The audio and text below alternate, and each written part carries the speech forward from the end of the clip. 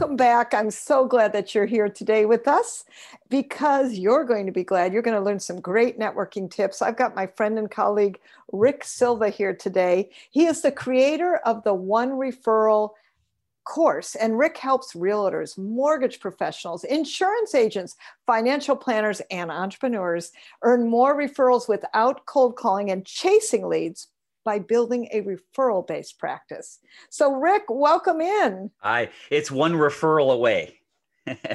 I love that. One referral away. Yes, that is the name of the course. Thank you. That's important.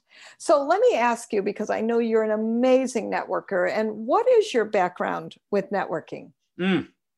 How far back do we go, Jill? Well, you and I go far back, but not too far for benefit of our listeners. Yeah, I was an engineer for years, and then I became a recruiter, and cold call after cold call after cold call, and then I got laid off in the .com world, went to the Yellow Pages, 10 million more phone calls, and one time somebody said, I don't use the Yellow Pages, I don't advertise in Yellow Pages, everything's word of mouth and referrals, and that sent me down an 18-year quest to figure out why do some people pick up the phone and cold call, and how come some other people sit at their desk and the phone rings to them with people saying, I heard about you, I want to do business with you. And that became my life, to figure out why some people cold call and some people don't ever do anything except have referrals come in. So I didn't want to cold call. I found somebody that was successful, and I was like, how do they do that? And I had to figure it out. Well, I think that's, anybody who's watching this will want to get much better results and have people come to them. So, I'm going to ask you, give us a great tip. How do we do this? Sure. Well, the foundation of networking, number one, is the understanding of the difference between marketing and networking. Marketing is something that goes out and isn't totally personalized. It just kind of gets out there and people find you, and it builds credibility. The challenge is networking is a one-on-one, talking to one person. So the conversation, if the conversation can be personalized to the person you're talking to, the two most important things is, in your business, you have got to understand your customer avatar. And it's not, my client is looking to buy or sell a home in the next 60 to 90 days. No, you got to know where they live, how old they are, the sex, the job, their circumstance. The more you know about your personal avatar, number one, and number two, having a very good elevator speech. Those two things, then you can build the foundation for a good network. Well, that's the short answer. And thank you. And I know you're a master of the elevator speech. So, the truth is, we have how much time, Rick, to really engage people? To go back and learn something I learned when I was a recruiter, a hiring manager said, from the time the person walks into the door to the time I know whether I'm going to hire them or not, how long do you think that is? And I went, 15 seconds. He said, the average is 3.2 seconds. So eyesight, eye contact, posture, handshake. That's the beginning. So you have 5 to 7 seconds, but the true elevator speech is 30 to 60. Wow. And you know what I think people forget, because, in our pandemic world, this is also on Zoom, right? This is also how you present yourself. I get on Zoom meetings, I can't even see the person because their lighting sucks, for example, right? Or I can hardly hear them, or whatever it is. But this is our new offices, my friends, right? Yeah. So tell us, were you self-taught? Like, were you a good networker? No, I have a video on my YouTube channel. Everything's one referral away. You want to find Rick Silva, just go one referral away. There's a video there called The Introverted Networker. So I used to hide under the table when we go over family's house. That I had to come up with a lot of techniques to become confident at networking. And some of them are, most people, when they go to a public event to network, anytime they say they're nervous, it's because they're actually thinking about, I don't really want to sell to all these people. Don't.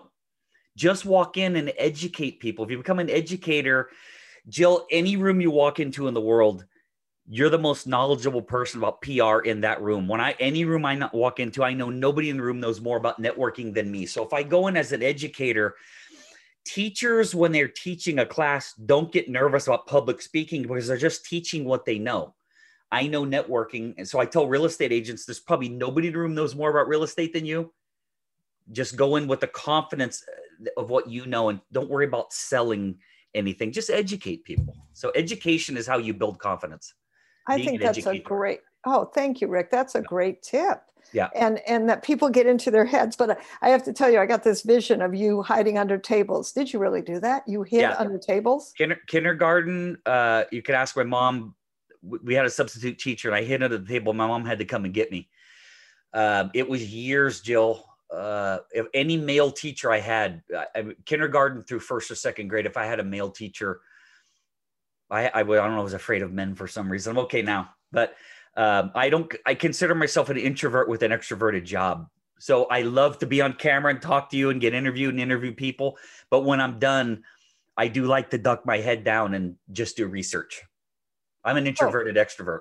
Yeah. And I think that's important to know, because a lot of people make assumptions. To network, you have to be extroverted. No. So Rick, I think it's great that you're talking to the introverts, the people who are raising their hands and go, well, wait a minute, I'm an introvert. So for an introvert, how do they show up even better? In fact, I was going to step on you before and throw it in. So I'm glad you did a follow-up on it. So introverts have an advantage over extroverts, because when you're in these group settings, and if you're one of those, what I call, my dad's from back east, when you're one of those typical New York in the face, it freaks people out when they don't know you. So being an introvert, as long as you have the confidence as an educator, but being an introvert, you're not freaking people out. You're not coming across as a slimy salesperson. You generally can be more relatable quicker, because people aren't blown away with that energy orb you're putting out. Like, sometimes I get crazy, but I try in a networking environment to, I'm just here to see how I can help people. And if I hold that and I keep my ego down to a minimum, that's why women are way better networkers than men. It's the ability to control the ego. Oh, interesting. I never thought about that. Yeah. Ooh. Big time. So do you think the best networkers in the world are women? Without, it's not even close. Do you think that's because they're not busy proving themselves? Which, by the way, I've noticed a lot about men is they're busy proving themselves and one-upping and telling you their latest, greatest whatevers. And women will not do that. We will not brag first out. Do you think that's a big difference? 1,000%. Now, here's the opposite. If you can get a man to lower his ego, he's going to be good. If you can give a woman, I hate to talk about the difference between men and women. There just is. Women speak more kind of circularly, and then they get to the point where men just get to the point right away. If women could just be taught some tactics and how to ask business questions, just how to actually network, where men maybe a little bit more natural networkers, but then the ego and wanting to fix the problems and talk about themselves too much. Oh, I had that situation. Women are better listeners. And then, like, my wife's the greatest listener in the world. I had to actually teach her how to actually, when you're networking, when you're done, you got to kind of talk about yourself a little bit. I mean, because then you're just listening. You're going around, oh, I listened to 100 people. Now you got to talk to some. So getting her to speak a little bit more. She's an expert listener, but speak a little. And I think with men, maybe talk a lot less and listen more. So it's just, but the natural gifts, even in my wife's real estate business, the top 10 salespeople for 40 years, the top 10 have always been women. Always been women. And do you think that is because of the listening? But because women, I think men are geared to just fix problem, never listen. Let me just fix that. Get out of the way. Let me get to the point. When are you going to get to the point where women are better at fixing? And the thing with marketing and Facebook ads and all that stuff, the sex doesn't matter because the ad's doing the work. But when you're in a public environment and people are there and a lot of people are timid, they don't want to be sold to, they just want to meet other people. Women's natural ability to listen and not just try to fire stuff in people's face makes them more approachable. Having said that, I hate talking about sex, religion, and politics, but the fact is that when I go networking now with my wife, I stay in the background and I let her handle it because she's naturally better than me. Oh, I love that. I love that.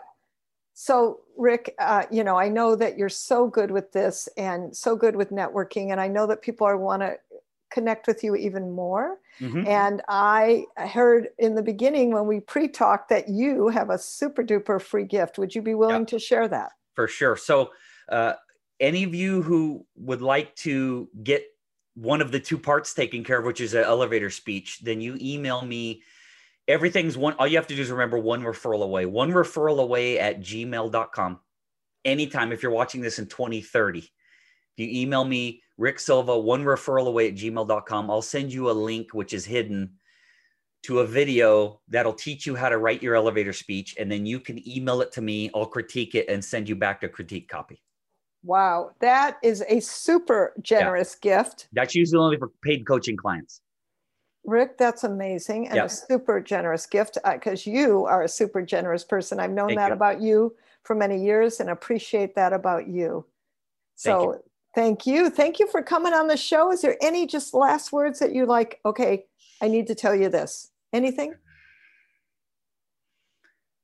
When you're in a networking environment, be an educator, not a salesperson. I could talk about it for 18 hours, so having one sentence is almost impossible, but try to educate people and don't try to sell every person you meet because they'll want to throw up every time they see you. And you know that. You have those books behind you. Yes, very powerful, Rick. And I think that's really an important piece is be in service is really what you're also saying. Yes. So I love that. And thank you. Thank you. Thank you again. Okay. We'll see you soon. Thank you, everybody, for being here, for hanging out, for listening. It's always my intention that you get lots of great value. Hey, for more great publicity tips, go to publicitycrashcourse.com/free gift.